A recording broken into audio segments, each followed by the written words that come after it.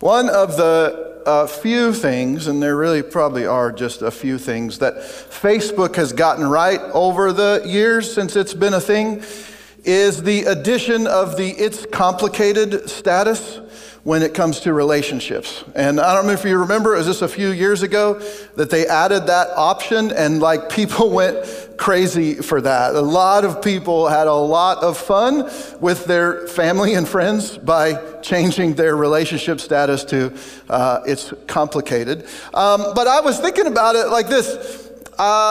Relationships are complicated, aren't they? That's just the way it is. And every relationship is complicated. Wife-husband relationship, parent-child, and then later years, child-parent relationship is complicated. Employer-employee, teacher-student, patient-caregiver. Those are all difficult, challenging, complicated relationship. Neighbors. Maybe you have a complicated relationship with your neighbors, or maybe even some friends, or coworkers that you have to see every day. Maybe even your family, and maybe there's been some issues with family, and that's a complicated situation. There's not a single relationship that you or I have in our lives that never faces challenge. Every one of them does, and even the relationships that we most cherish can be our most complicated relationship. Are you married? Even those relationships that we're supposed to cherish the most can be our most complicated. Or maybe you've got kids or grandkids, and that's a relationship that you cherish, and yet there's issues and problems and things that make it complicated. And so being married is complicated, and being single is complicated. And so basically in our lives, it really comes down to this. You're just choosing, you're complicated. Which one are you going to choose? They both got issues and problems. So we're going to look today in the New Testament to a church in the city of Corinth. It's called Corinthians. Maybe you've heard of it. It's in 1 Corinthians. And the church in Corinth, they struggled with the relationship kind of stuff. And so we're going to look at a short bit of scripture and how Paul addresses this issue or responds to this question that the Corinthians have about relationships, and specifically about the marriage relationship. But I want to remember this as we look at it, that the life of faith is not always about getting or having the right answer. So Paul has this question from the church, and he has to address this question. And what we want typically is a right or wrong answer, right? Tell me what I'm supposed to do, what I'm not supposed to do. That's what I want to hear. But the life of faith is not always about getting or having the right answer, because what might be right for one person might not quite be right for the other. And the life of faith is just kind of muddy like that sometimes. It's not always clear cut. But really the question is about how we respond to the questions. And so we're going to look not at Paul's answer to their question, because I don't think he really answers the question. We're going to look at how he responds to the question and how he directs them to what is a more appropriate thing. And so we're going to jump right into 1 Corinthians chapter 7 today, and we're going to start with verse 25, and apparently it didn't all fit on there, so I'm just going to read it from here, and then we'll catch up over here, okay? So try and get that. I guess I didn't check that. Just by the way, when we're in our new home, this won't be a problem because we'll have time to fix it before Sunday morning. Okay. Now concerning the betrothed, this is verse 25. I have no command from the Lord, but I give my judgment as one who by the Lord's mercy is trustworthy. And I think we can pick up 26. I think that in view of the present distress, it is good for a person to remain as he is. And so are you bound to a wife? Don't seek to be free. Are you free from a wife? Don't seek a wife. But if you do marry, you have not sinned. And if a betrothed woman marries, she has not sinned. Yet those who marry will have worldly troubles, and I would spare you that. This is what I mean, brothers. The appointed time has grown very short. From now on, let those who have wives live as though they had none, and those who mourn, there we go, as though they were not mourning, and those who rejoice as though they were not rejoicing, and those who buy as though they had no goods, and those who deal with the world as though they had no dealings with it, for the present form of this world is passing away. Now, does that make perfect sense to you?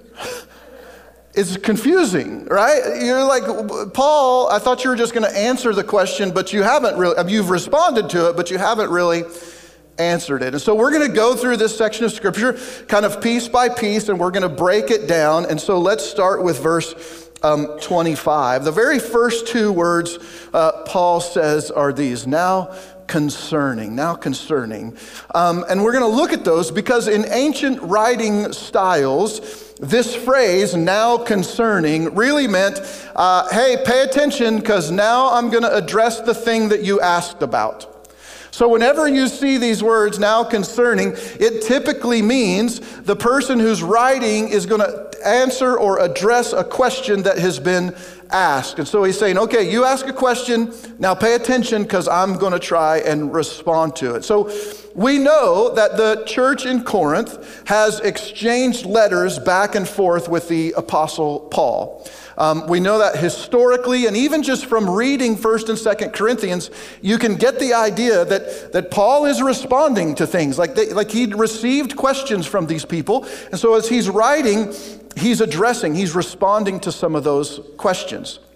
And so the church in Corinth, they wrote Paul, they had a close relationship with him, and so they shared, hey, here's what's going on in Corinth, here's what's going on in our church, in our community, here are the struggles and the successes that we've had, and then here are some questions that we have, Paul. We're trying to figure this life and faith thing out and how they mesh together, and so these are the questions we have, and so we're waiting for your response. So remember that the church in Corinth, and really every church in the first century, was a new church.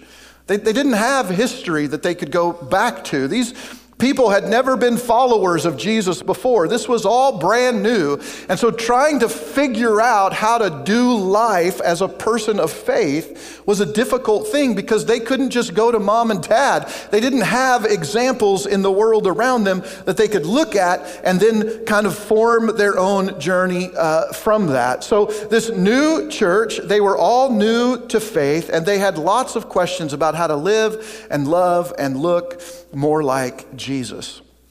And so based on the text, Paul is going to talk about marriage. And specifically, when it says the betrothed, the Greek word here really is the word virgins. And so he's talking about young girls who had not been married before. They'd not been with a man, but they were pledged to be married to a man, or they were entangled in this relationship. And remember, this is a different time, right? And so moms and dads from the female and male side, they came together when their kids were very young still. And they made arrangements and they worked out these marriages. I think this would be a good fit, and they had all kinds of reasons why they did that. And so this was just a thing that they did. And so Paul is addressing this issue. There's a young girl, and she is pledged to be married to a guy committed to them by their families. Now, this betrothal thing, this being pledged to marry, it was a thing in not just Jewish culture, but really every culture of the day. Moms and dads got involved and they worked these things out in every culture in the first century and for many years before that. And so in this century, this time period, women really didn't have rights. They didn't have any opportunities. They couldn't own land. They couldn't make any decisions. They couldn't engage in business typically without their husband or their father being involved in that. They were really, for all intents and purposes, second or maybe third class citizens. It was a bad situation to be in. It was absolutely a male-dominated world. And so the toxic masculinity thing that you sometimes hear about today, that was an actual thing back in the first century and before. That really was going on. And so much of the writing of the apostles in the New Testament, as we read what they had to say, it's geared toward men. And it's geared toward men because men were in charge. Men were the ones who were making decisions. Men were the movers and shakers. They're the ones that were in control of basically everything at the time. However, it is clear that the Bible and Christianity did more to raise the perception and purpose and place of women than anything before, and I'd argue anything since. I think the whole women's rights movement and this idea of equality began in the New Testament. Because all of a sudden, for centuries and since the beginning of the world, basically at least after the fall, men had been in charge and women really couldn't do anything in virtually every culture of the world until the church was born. Until the apostles and Jesus himself started talking about how men and women were equal in the eyes of God. And all of a sudden you see the position, the purpose, the place of women in society begin to rise. And that's why we have Paul and other apostles addressing the issue of women in their letters in the New Testament, because this was a brand new thing. This had never happened anywhere before, that a woman was given voice in a public setting. So that's why we see things like this. So in many cases where we read the word men or the word brothers in the New Testament, it's actually a Greek word that can mean either gender or both genders. It's like last Sunday when Easton at the end of church he was talking about the new women's Bible study, and he kept saying guys. That's what the Bible does in a lot of places. It uses men or it uses brothers, but really the Greek word, the original word there, can mean anybody, either gender. And so sometimes the Bible gets a bad rap for primarily addressing men. But that's one of the challenges of reading the Bible. Like, we constantly have to fight the urge to insert our wisdom of the day, our political correctness, or our enlightened understanding into the text. And so sometimes we read the Bible and we go, that just doesn't make sense. I don't understand why they would do that. Don't they know? And the response is no. They didn't know at the time.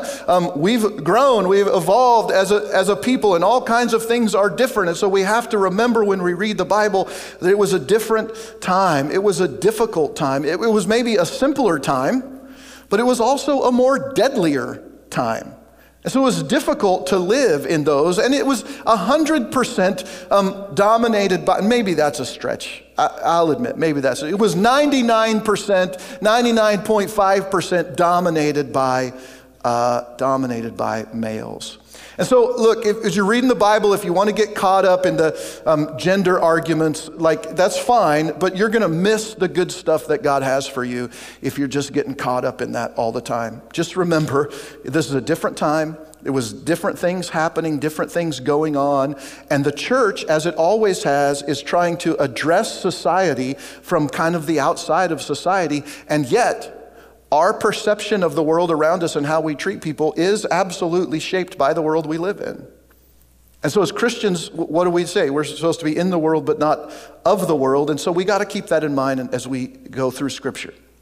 So the Corinthian church, they were struggling with this issue of marriage, in particular men and women being betrothed and being promised. And so the question really is, do we continue to promise our young girls in marriage given the fact that Jesus is coming back? So they had a very, this is not going to be very long. Jesus is going to return. The second coming is happening relatively soon. And so given that idea, are we supposed to give our daughters in marriage to these guys? And I think we need to maybe look at this in a little bit kind of wider context. We need to open our eyes a little bit more to what's going on at the day and the time. Because while the question that the Corinthians ask is specific to marriage, and especially these previously arranged marriages, there are some other things to consider. So number one, These arranged marriages were, again, typically arranged years before the girls were old enough to actually marry. And so these new Christians, these people have come to faith in Jesus. They're changing their lives. They're trying to look and live and love more like Jesus. And then they have this question, hey, we pledged our daughter to be married into this other family over here, but we are now followers of Jesus and they are not. Do we still have to honor that arrangement? That's a serious question, right? As you're trying to live like Jesus and now you're going to be connected and you're giving your daughter to this guy in this other family and they're not followers of Jesus, then how do we do? Do we honor that arrangement or don't we? And do we just keep our daughters and not go through with it? Marriage was a big part of life back in those days. It was huge, way bigger than it is today. But it wasn't the only part of life for the Jewish people and for those people in that century. So the questions about marriage are really probably just a part of a much larger question about how these new Christians are supposed to function in the world and with other people who aren't Christians, a world in which they feel like, as believers and followers of Jesus, that they don't really belong in anymore. And so how are we, as people of faith in the one true God, supposed to function in a world of millions of gods and really no faith at all? So how are we supposed to make this work out?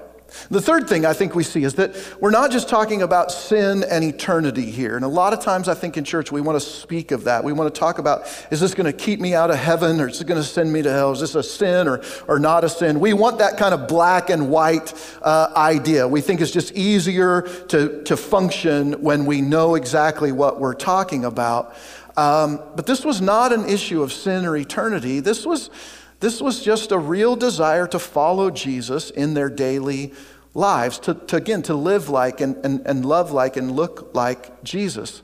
And so these early Christians, they didn't want to sin. They wanted to avoid sin. They wanted to follow Jesus. And so they're asking about marriage, this issue of marriage, but they really are talking about a lot more than marriage. How do we function in a world that doesn't believe what we believe, doesn't follow, doesn't practice the things that we practice anymore? So here's Paul's answer, which turns out to be a response. Again, not really an answer. At least it's not the answer that I think the early church in Corinth was looking for. Again, they probably wanted this kind of black and white thing, and they don't get that from Paul. Paul actually says that he has no command. Look at that. I know you have this big question and it's a huge thing and it's affecting you and it's weighing on you, but I really have no command from the Lord. And so I'm just going to give you my judgment as one who by the Lord's mercy is trustworthy. And I actually love this response by Paul. One of my pet peeves among Jesus followers is that we can sometimes have the desire to be super spiritual and to present ourselves to other Christians as these super spiritual Christians.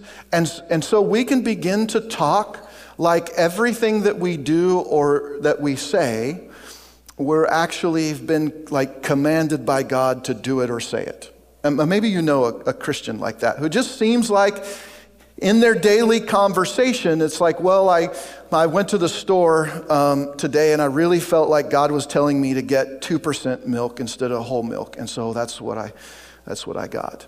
I was driving to work today and I just really felt the Spirit was telling me to do this, take this route instead of that route.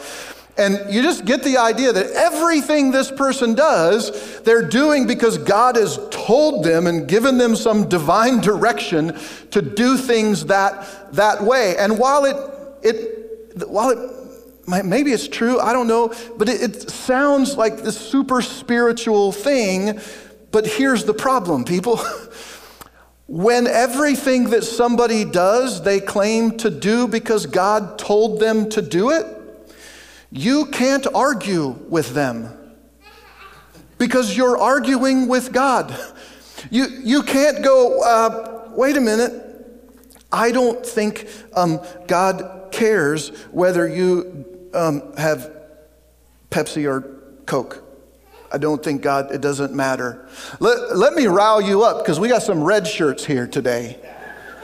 Let me rile you up. God doesn't care who wins the Super Bowl.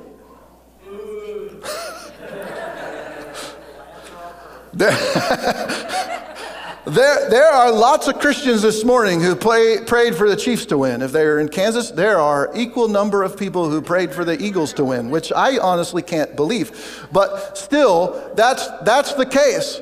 Like, I don't know if you paid attention, look, let me just confess to you today, I am not an Eagles fan. I've never been you don't like the Eagles? They play against the Cowboys. I do not like the Eagles.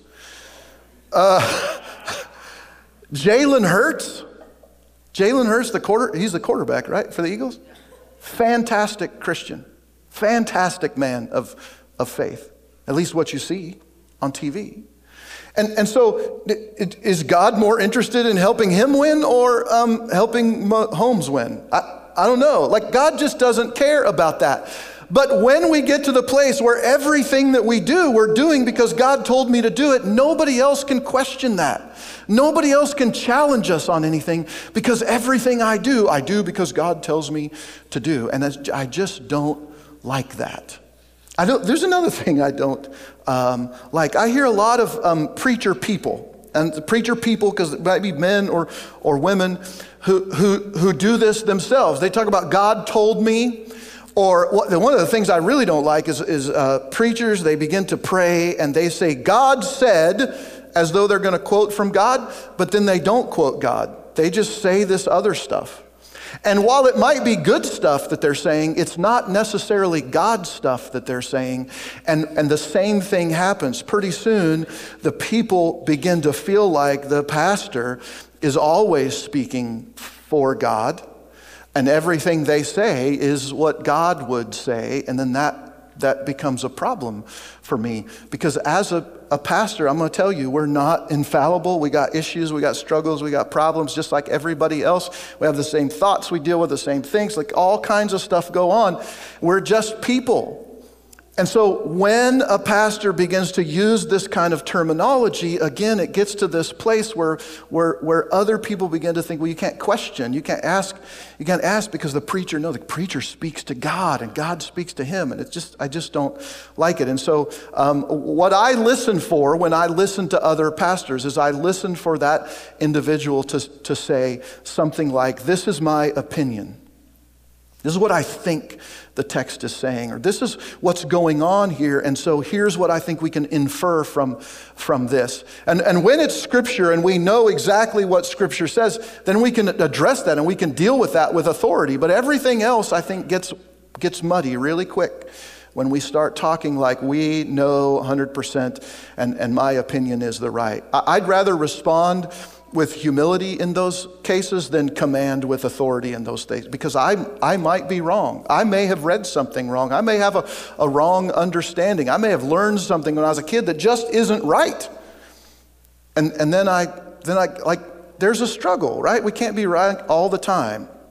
So it's why in the independent churches, independent Christian churches like we at Real Life are, we say this, in essentials, when it comes to faith, in essentials, there should be unity. Like, we should all be able to say, yes, it's Jesus and the cross, he died, he rose again, he's coming back. There should be unity there.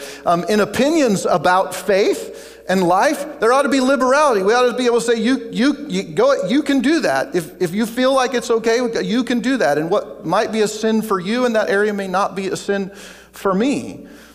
But in all things, whether it's faith or just life, there ought to be love. We ought to have love for one another. We ought to be able to allow some liberality in the things that aren't essential things.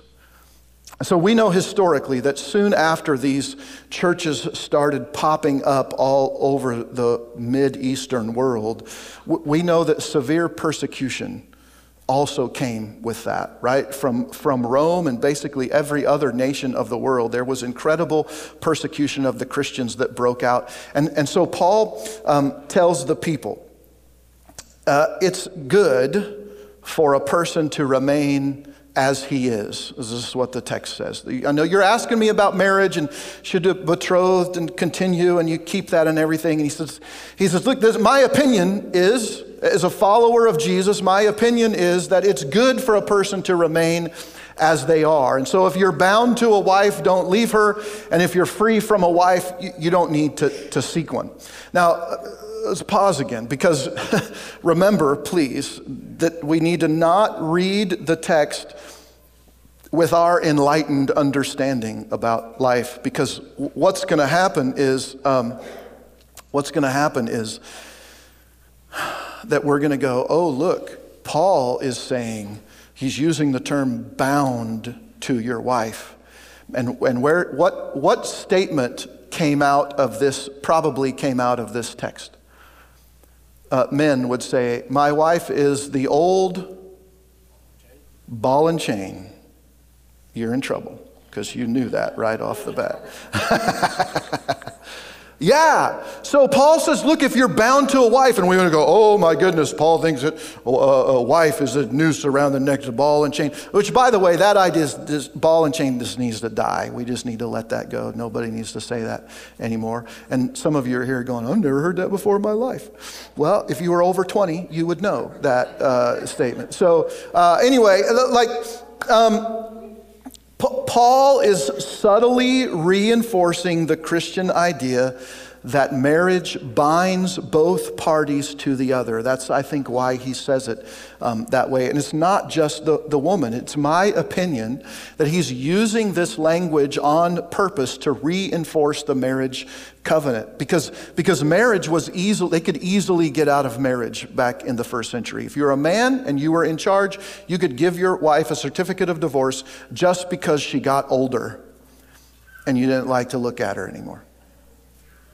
Whatever the reason, it didn't matter. You could divorce her. And so Jesus comes along and he says, look, it's God's plan that man and woman live together and they be together. They be one for the rest of their lives. And so I think that's why Paul uses the language here that he does. So he says, look, if you're married, then stay married. And if you're not married, you don't have to seek being married. You don't have to do that just because everybody else is doing it. But if you do marry, here's the part, if you do marry, you have not sinned.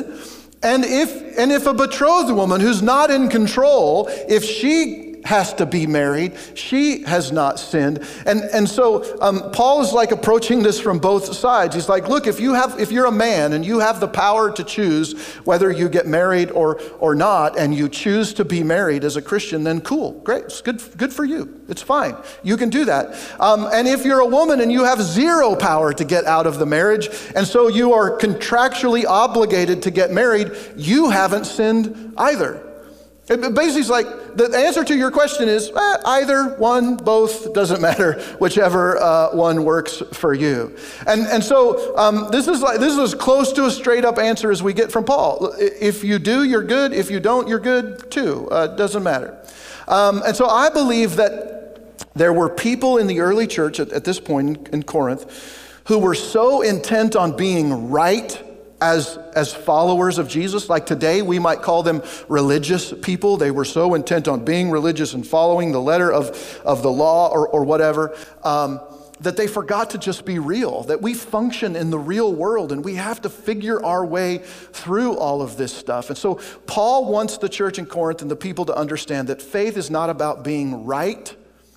It's about relationships. And you don't have to validate their preference in order to value their existence. So they get married or they don't get married, it doesn't matter. It doesn't really affect you. You don't have to validate their preference to value their existence. And look, Christians are often given a hard time claiming that we're trying to force our beliefs about maybe gender norms or same-sex relationships or just how you live your life in general and you function in your life. And sometimes we get a bad rap for good reason, right? Because all Christians and all churches, by many people who are not followers of Jesus, we're all lumped together in the same thing, right? So we have on one side Westboro Baptist Church, unfortunately. And then on the other side, we have the Universalist churches who are like, whatever you believe, what God, animal, thing, plant, whatever, we're all going to the same place and everybody's going to heaven, and so don't worry about it. Everybody's going to get there. There's a huge spectrum of places called churches and Christians, and everybody kind of gets lumped together. And so sometimes it's difficult to kind of figure out what exactly a person of faith believes. But we absolutely can value a person's existence without validating their preferences. And I would argue that Jesus did that all the time. And so those in the church in Corinth that claimed that marriage had become evil in light of Jesus' return, they were to bear with those who wanted to get married. And this issue was not a choice between salvation and Satan. Because we want to sometimes break those things. Like if you don't choose this, that's Satan. If you choose this, that's salvation. And that's really not true. It was just a choice. And each individual was free to make their own choice. And so this is how Paul wraps up. He says, look, Christians, the text is up here, we'll break it down. Christians who get married are commanded by God to serve their spouse, husband or wife, with love and respect. And that means that you have to consider and sometimes cater to the needs of your spouse, even if you'd rather be doing something else. And so your video games or your vehicle or your to-do list or the laundry or even your children don't excuse you from serving and sacrificing for your spouse. So it's difficult to be married. This is what Paul is saying. It's difficult to be married because it can take away from your ability to just serve God in whatever way He might lead you, because once you have a family, your family becomes your mission field. You are bound to them. I used to say it this way when I started, because my dad was a pastor for 35 years, and I grew up in a pastor's home, and I knew what it was like to be in a family, like a single-parent family, because Dad was gone all the time. And I remember going to my first interview, the first church that I had applied to be the pastor of, and they asked me, what's my philosophy or what. I'm like, I don't know, I was 27 years old, I know nothing. And so I just remember telling them, I said, look, here's my idea. If I come to pastor this church and I lead every person in town to faith, every person becomes a Christian, but my kids are not Christians because of the way I lived, because I wasn't an example to them because I was out saving everybody else, then I will feel like a failure as a follower of Jesus and as a pastor. And so I believe that my kids, my wife, my family is my first mission. And then the church and the community come after that. And so once you're married, your family becomes that mission field. And so Paul encourages the married and the unmarried alike in the last part of this section. He says, if you have a spouse, live like you don't. That could get a lot of people in trouble really quick. But we're going to talk about it in just a second. We're going to wrap that up. If you have a spouse, live like you don't. If you're mourning, live like you aren't. If you're sad about something, live like you aren't. If you have reason to rejoice, act like you don't. We're like, this doesn't make any sense. What is he saying? If you have stuff, he says, act like you don't have stuff. And then he says, deal with the world as though you don't have to deal with the world. And we end up with this. What?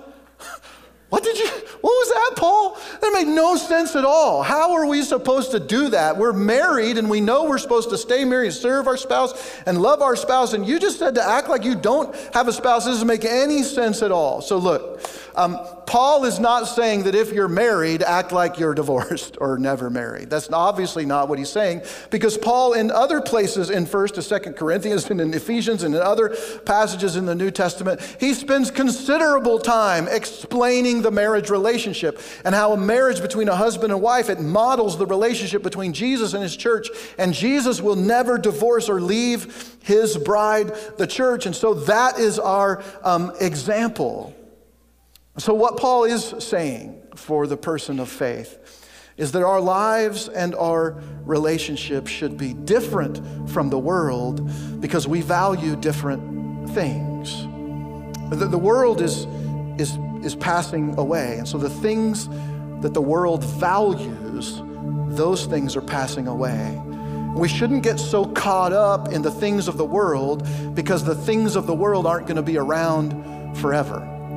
And so if you're married, your marriage shouldn't look like every other marriage of people who are outside of faith. Your marriage is the picture of something much bigger than just the two of you and how you get along. Your spouse is your best option to demonstrate the love of Jesus and practice serving. Now that's the goal here. Paul's like, look, don't live like marriage in the rest of the world, but value that relationship, because it's the first place you're going to learn to serve and to love when maybe you don't feel like it. He says, if you're mourning the things of this world, if you're mourning that the stock market crashed or all that money you put into Bitcoin is going down or whatever, if you're mourning the things of this world, stop. Because the world isn't your home. This is your temporary habitat. It's not your home. And so what happens in the things of the world that give us purpose and whatever, that doesn't matter as much. And if you have a worldly reason to rejoice, stop. Because there are far greater reasons to rejoice than your bank account or your Instagram following. I think here's what Paul is trying to say. Just because you live in the world, you don't have to live like the rest of the world, and really you shouldn't as a follower of Jesus. And so one day all of this is going to change. And what seemed really important here is going to be insignificant in heaven. And what seemed insignificant here on earth is going to be really, really important when we get to Jesus. And so Paul responds to the question about marriage, but he really doesn't answer it. What he does say is more like this: be you being Jesus. Be you being Jesus. And be you being Jesus so that others who know you might come to know him. Let's pray. God, thanks for loving us and for everything that you have done and give to us. Thank you for this picture that you have given us of marriage in Jesus and the church, and in your love for us, this love that never ends. You always serve, you always respect, you always are giving to us. And you've given us that example in marriage to live out. But also, Father, if we choose to be single, that's okay. And we can love and serve you by loving and serving others, sometimes even better than those who are married. And so, God, we just thank you for accepting us, for giving us freedom in these issues, for not making every single thing black and white, but giving us opportunity to express ourselves and love you and others at the same time. And so, Father, for those of us who are married, I ask your blessing on that. Would we be good examples of Jesus to our spouse? And for those of us here who aren't married, God, would we be content in that? And if marriage is an option that comes along, great. And if it doesn't, great. Help us just to serve and to love you and others no matter what the situation, because this world is not our home. So there's something far greater and much better that we're looking for. So God, lead us to that place and help us to live out our faith. In Jesus' name, amen.